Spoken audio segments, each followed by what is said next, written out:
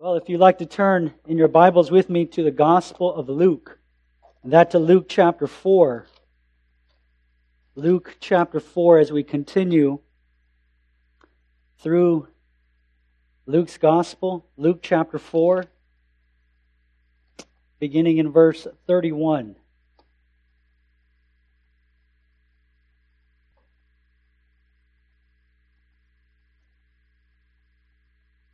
And he went down to Capernaum, a city of Galilee, and he was teaching them on the Sabbath. They were astonished at his teaching, for his word possessed authority. And in the synagogue there was a man who had the spirit of an unclean demon, and he cried out with a loud voice, "Ha! What have you to do with us, Jesus of Nazareth? Have you come to destroy us? I know who you are, the Holy One of God." But Jesus rebuked him, saying, "Be silent and come out of him." And when the demon had thrown him down in their midst, he came out of him, having done him no harm.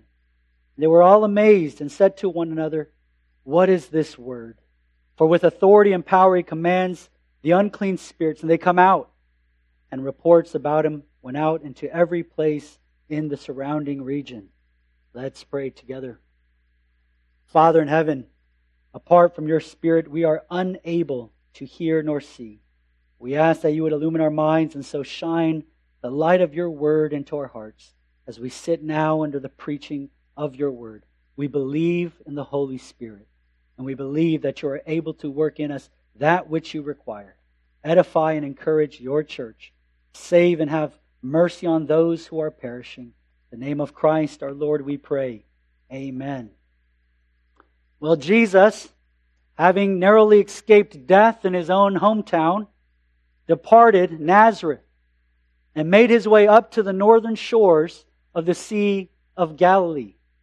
And he came to a place called Capernaum. And it was a city by the sea, which is why Luke tells us that while Jesus had to travel up north, that he went down, if you look at verse 31, he went down to Capernaum. And it's because Nazareth, being built on a hill, was 1,200 feet above sea level, while Capernaum was 680 feet below sea level. And so it was a descent to Capernaum. Now I mention that because Luke, in narrating the life and the ministry of Jesus, is not careless about his details, but he's rather very precise. He is one of the greatest historians of his time. But what we need to know about Luke is this: he is not only a historian, but more so, a theologian, and that of the highest order. The composition of his gospel does not follow a strict chronological order. The events in which he provides for us, they don't always sequentially take place one after another. For example, you'll notice in chapter 4, verse 38, that he enters in the house of Peter, or Simon, as he's called here, and Jesus heals his mother-in-law. But then as you move through Luke, Peter is given the call to follow Jesus in Luke chapter 5. And so those two incidents are not in order. And the reason being is because Luke, more than giving us a chronological history, is teaching us sound theology, and that of Christ, to show us who Christ really is. This is Luke's objective. His objective is to reveal to his friend Theophilus the person and work of Jesus Christ, that he might have certainty and be assured in the faith. And so, what did we learn from the story that took place in Jesus' hometown of Nazareth? That Jesus is God's anointed, the very Messiah whom the saints of old have been eagerly waiting and longing to come. Not to give men and women a temporary salvation, but a lasting salvation unto eternity. To save sinners from their wretched condition. Those who are poor, those who are blind, those who are held captive, those who cannot help themselves, but need a Savior to come and to set them free. Free from sin and guilt and death. It is not the healthy who need a doctor, but the sick, said Jesus. I've come not to call the righteous, but he said, but sinners to repentance. Well, what does Luke now want to teach us in the city of Capernaum? And it's this, that Jesus has the authority. The authority to set those who are imprisoned and those who are held in bondage free. Not only from sin and guilt and death, but from our greatest adversary, the devil. I have 2 points for us this afternoon, and I'll give them as we go. And the first is this, that Jesus came to destroy the works of the devil. You'll notice that Luke's story begins as Jesus left Nazareth and he went down to Capernaum. Now, as Jesus left his hometown, never to return, if you remember, it appears that Jesus found somewhat of a new home in Capernaum. After being rejected in Nazareth, he had a different reception in Capernaum. And that city, the name of the city, literally means the village of comfort or the village of repentance. A sign of what would take place in this town. You see, Capernaum was also a fishing village. And it was here that Jesus encountered a group of fishermen named Peter and his brother Andrew and James and John. And not only these fishermen, but a man despised by the Jewish community, a tax collector whose booth was also stationed there. And he would go on to write, like Luke, his own account of the gospel of Christ. And he gives us this detail in Matthew chapter 9, verse 1, that when Jesus got into a boat and crossed over the Sea of Galilee, he came into his own city. You see, Jesus spent so much time doing ministry in Capernaum that Matthew considered it to be Jesus' home city.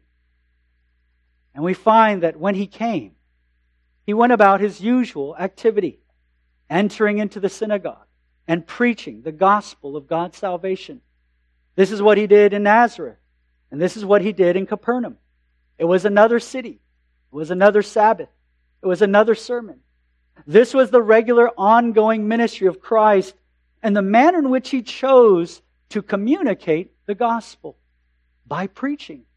By preaching.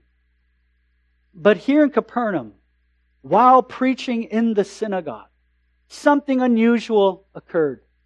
There in the midst of those listening, a voice rang out, "Ha!" What in the world, right? "Ha! What have you to do with us, Jesus of Nazareth?" It was the voice of a demon. Now, I've never heard the voice of a demon, and I'm not confident to say that it sounded like the kind of voices you hear in scary movies. But it was clear that in the congregation was a man whose voice was that of a demon, and that he was possessed. Luke tells us that he had the spirit of an unclean demon. Now, in order to know more of this supernatural occasion, we need to be clear what it was not. Demon possession was not an ordinary sickness or a natural defect or a disease in a person. Although sometimes symptoms accompanied demon possession, sickness by itself was not it. It was also not a form of mental illness or even insanity or delusion, as some have wrongly alleged. But rather, demon possession was a special phenomenon. It was a supernatural occurrence.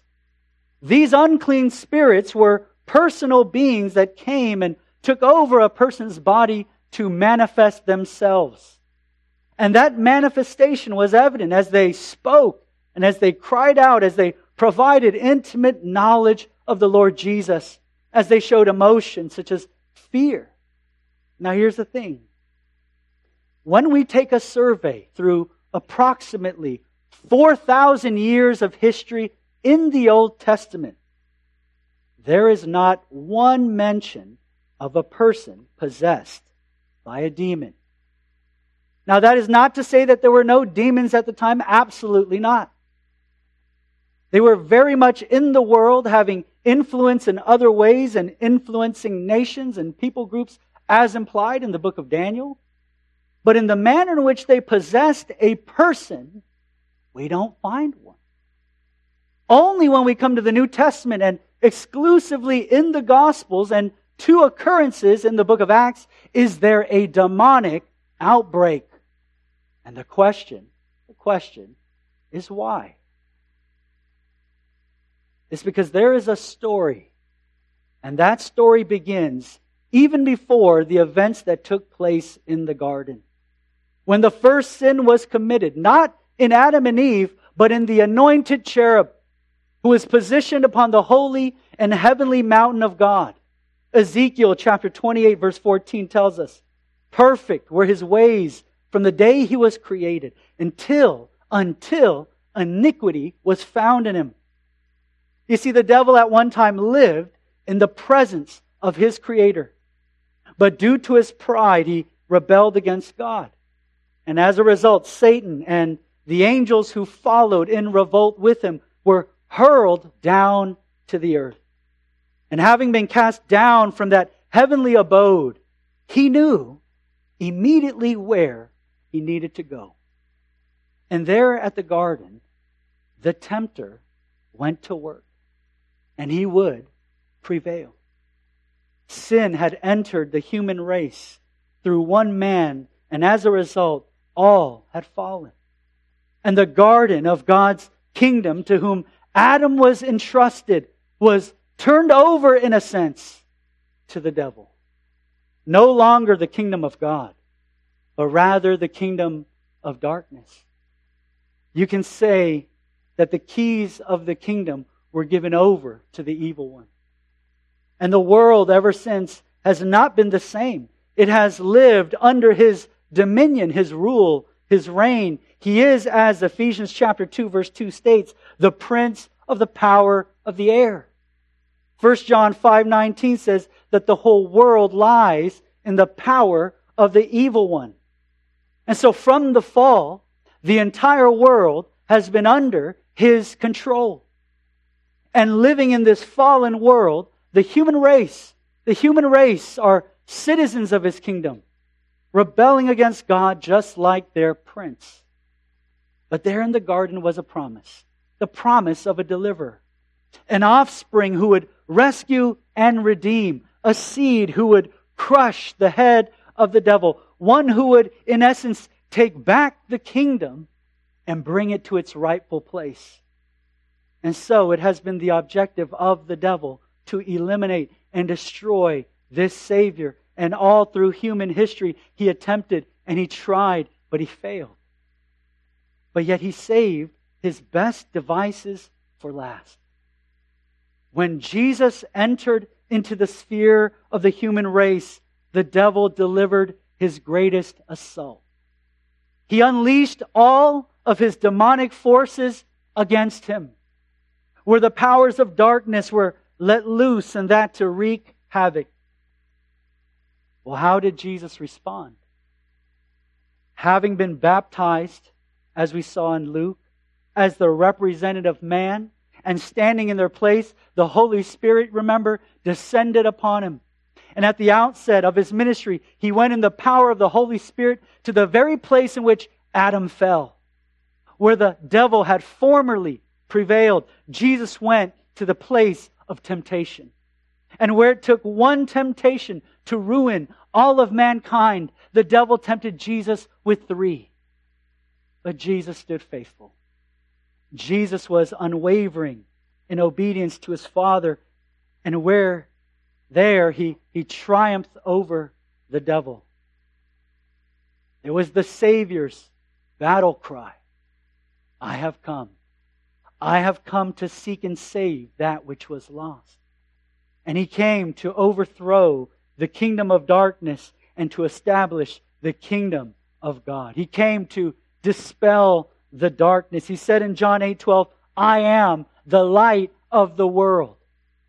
You see, this is a clash of 2 opposing kingdoms. The kingdom of darkness and the kingdom of God's Son. But we know, you see, we know who has the victory. The battle has been decided. It was Zechariah the priest from Luke chapter 1 who prophesied this about the Christ, that he is the sunrise. That he is the sunrise who shall visit us from on high to give light to those, and hear this now, to those who sit in darkness and in the shadow of death. This is the reason for which Jesus came, to give light to those who dwell in darkness, to overturn the devil's reign. 1 John 3:8 says, "For this reason the Son of God was revealed, in order to destroy the works of the devil." You see, Jesus is on a rescue mission to take sinners and redeem them from the kingdom of darkness and to bring them into the kingdom of light, to overthrow the darkness. And although the battle has been decided, the devil was not going to go down without a fight. You see, whispering but a few lies wasn't going to do. Rather, the devil mustered his demonic army, mobilized them against Jesus, and here was his satanic attack: to enter into individuals, seizing command of their bodies and their minds. Well, why? Why demon possession?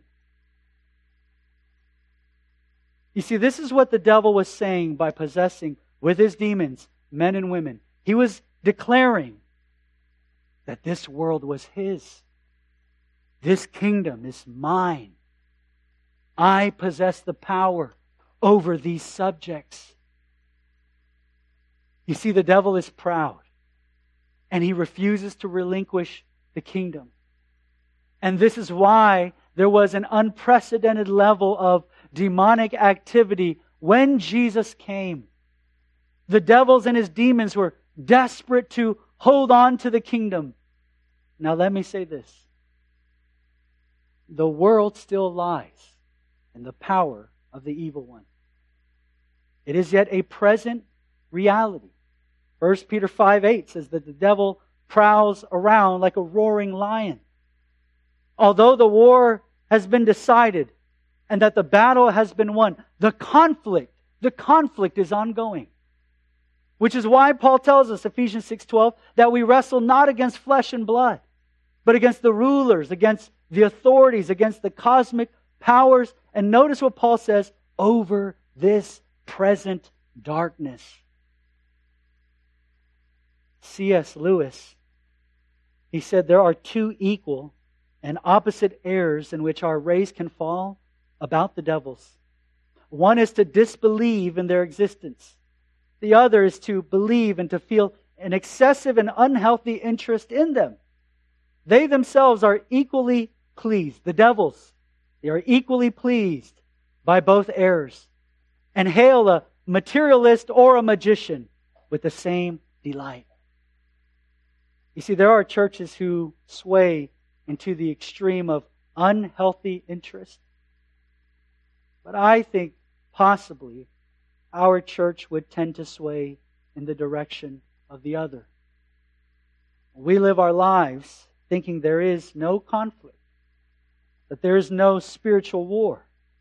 Our tendency is to fix our eyes on the things that are seen and not unseen. Beloved, we need to be vigilant. And we need to seek the help of the Holy Spirit that we might resist the schemes of the devil. And you may be thinking right now, I'm a little bit spooked, Pastor Danny.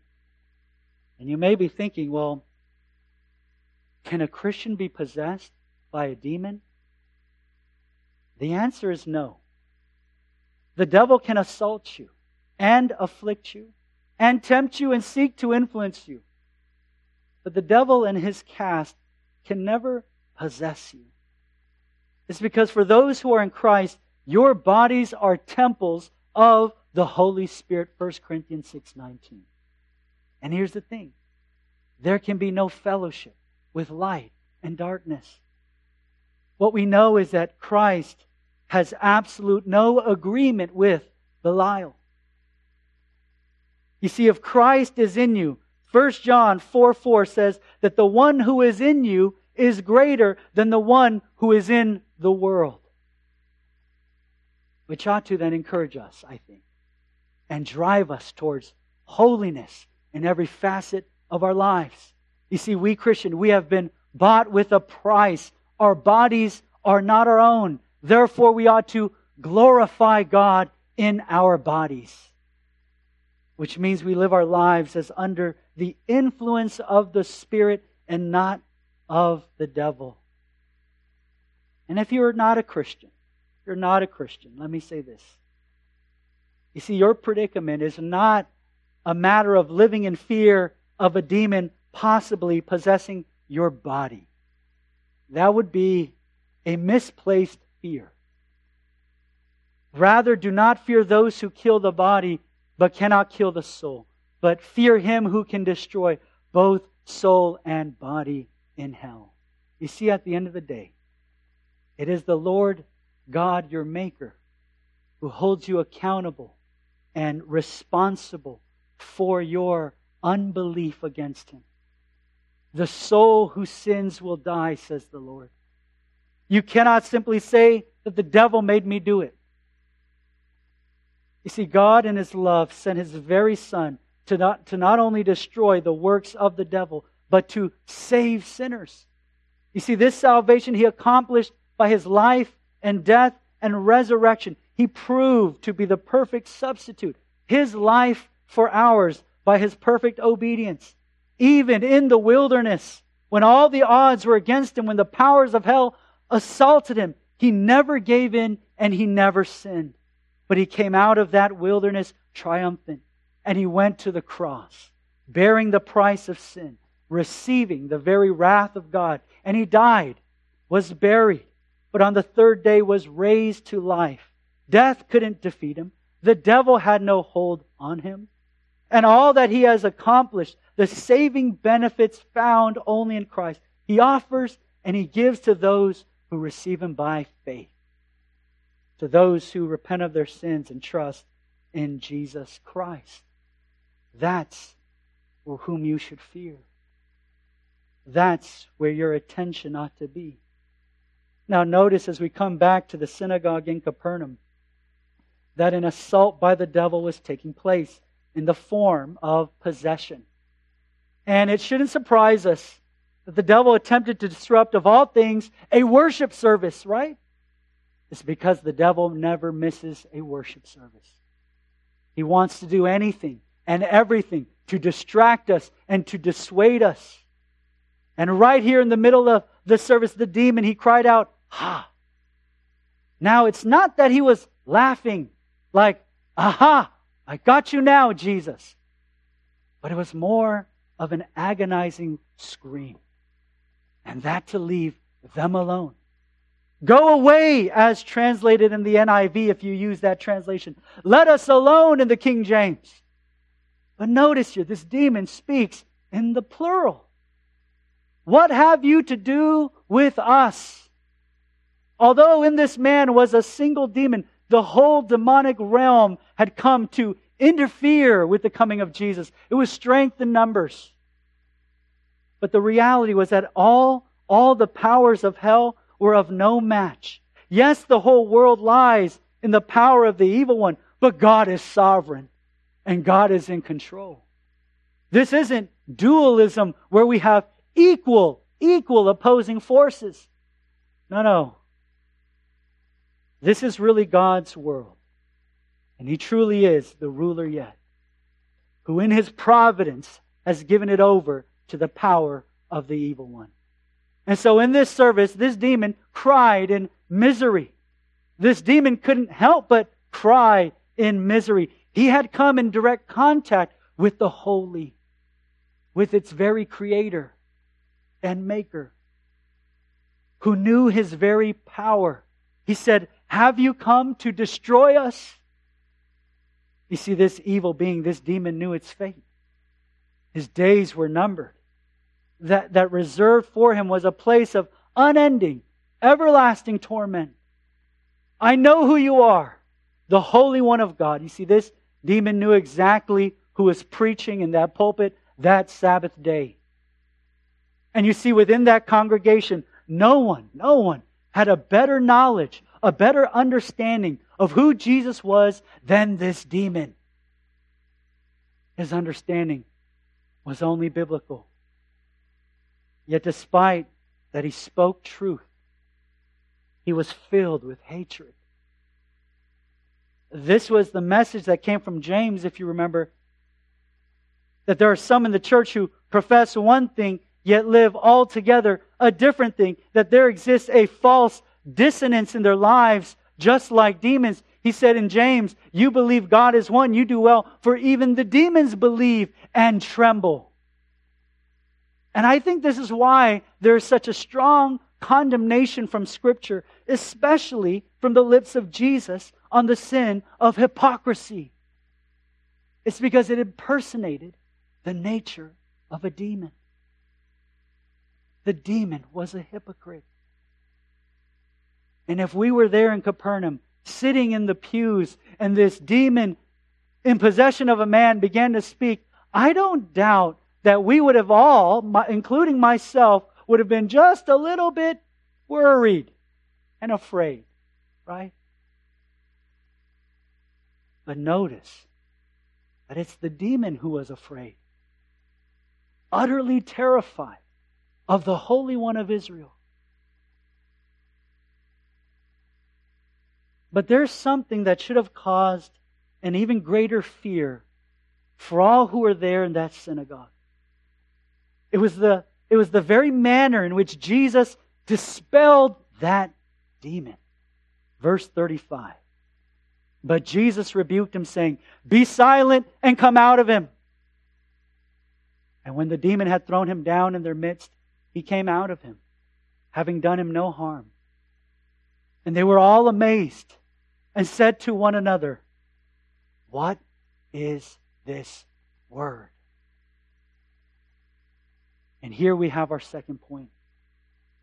If Jesus came to destroy the works of the devil, how did he do it? And here's the answer.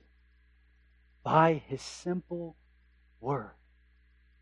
This is astounding, church.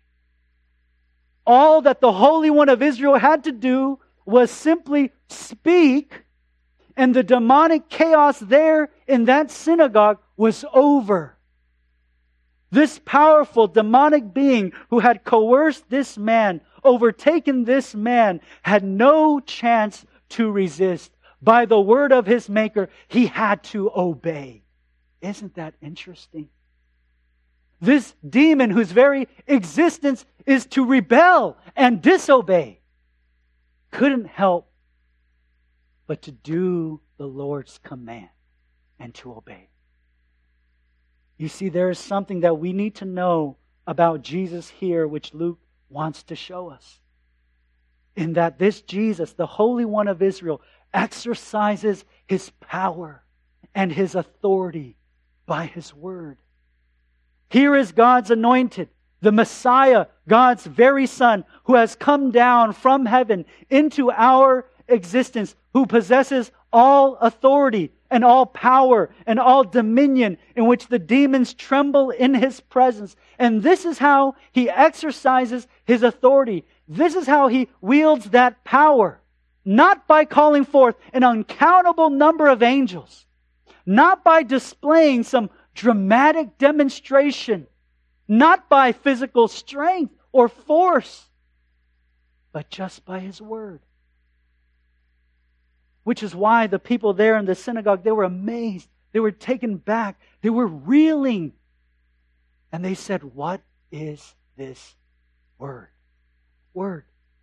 What is this word in which we have never observed ever before? And Luke, notice, he tells us even in the beginning of this story, the very power and force of his word. How many times did a rabbi come into Capernaum week after week, year after year, come into the synagogue and teach whatever he deemed was spiritually helpful? But with Jesus, it was different. They were, look at verse 32, chapter 4, astonished at his teaching.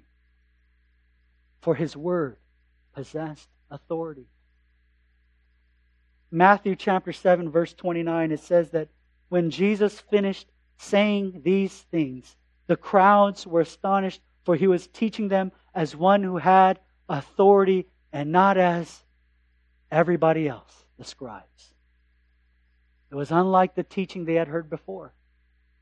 For His Word had authority. It's as if they were hearing the very voice of God. And as they looked upon Jesus, they asked, what is this Word? It's because He was and He is the Word. He was and is the Word, who was with God and who is God. That's why they were so amazed. He is the very Word. He was and is true God of true God. And that demon had zero chance to not conform. God spoke His will, and His will be done. It says Martin Luther wrote in his well-known hymn, "And though this world with devils filled should threaten to undo us, we will not fear, for God has willed His truth to triumph through us. The prince of darkness grim, we tremble not for him. His rage we can endure, for lo, His doom is sure." And here it is, one little word shall fell him. One little word vanquished the devil. We find ourselves astonished because the Holy One of God accomplishes His will by His Word. You see, by His Word, all that is made came into being. When we go back to creation, all that is made came into being by His Word. Psalm 33:6, "By the word of the Lord the heavens were made, and by the breath of His mouth all their host. Let there be, He said." And whatever He said, that there be, it came to be. And that by His Word. He upholds the universe by the word of His power, Hebrews 1:3. And what Luke wants to show us is the very power of His Word. You see, that Jesus' ministry is a ministry of His Word. Not only in bringing all of creation into being, but in the casting out of a demon.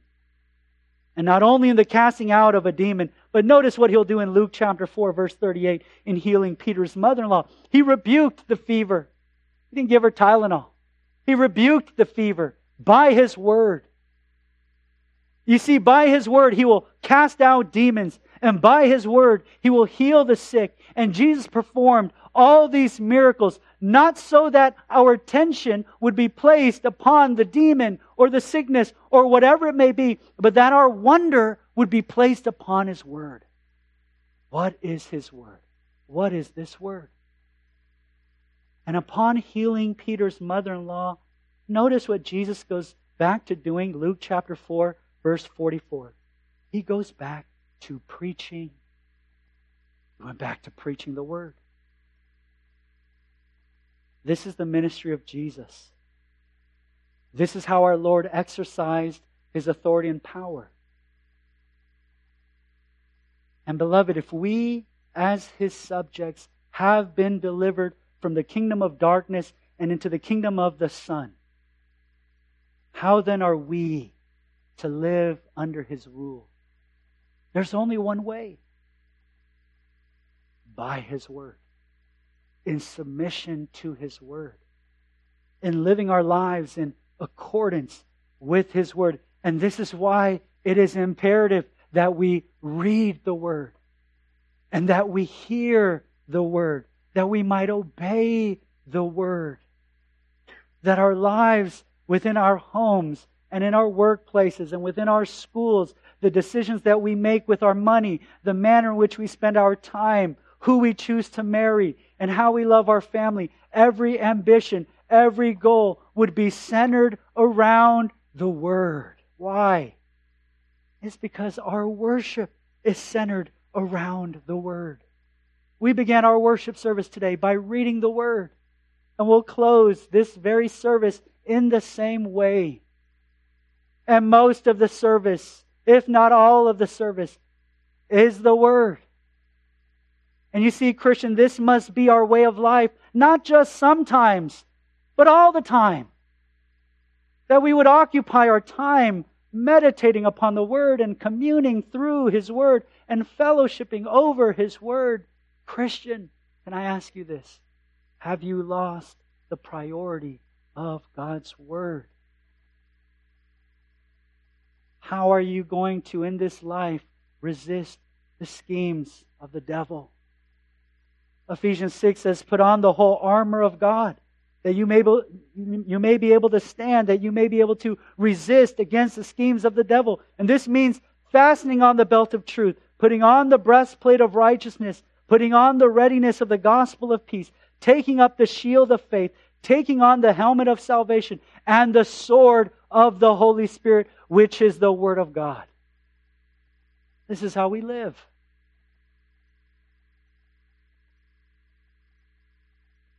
But I'm so afraid that there are some, there might even be many, that have no awareness of this kind of life. No awareness that there is a fight. No awareness that there is a conflict.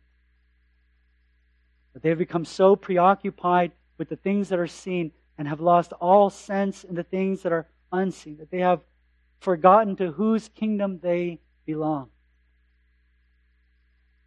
Beloved, how does Jesus exercise His rule and His reign? By His Word. And church, let us then be faithful to obey it, to live in such a way to be possessed by it. And let us confess, as the psalmist in Psalm 119 said, your word is a lamp unto my feet and a light unto my path. You see why he said that? Because apart from it, he would have remained in the darkness. Beloved, it's how we live as children, not in the kingdom of darkness, but of the light. You know, while the demon, he cried out. Remember what the demon said? He said, what have you to do with us? You see, we in turn, we want everything to do with Him. We want everything to do with Him. And we come to Him through His Word. Let's pray together.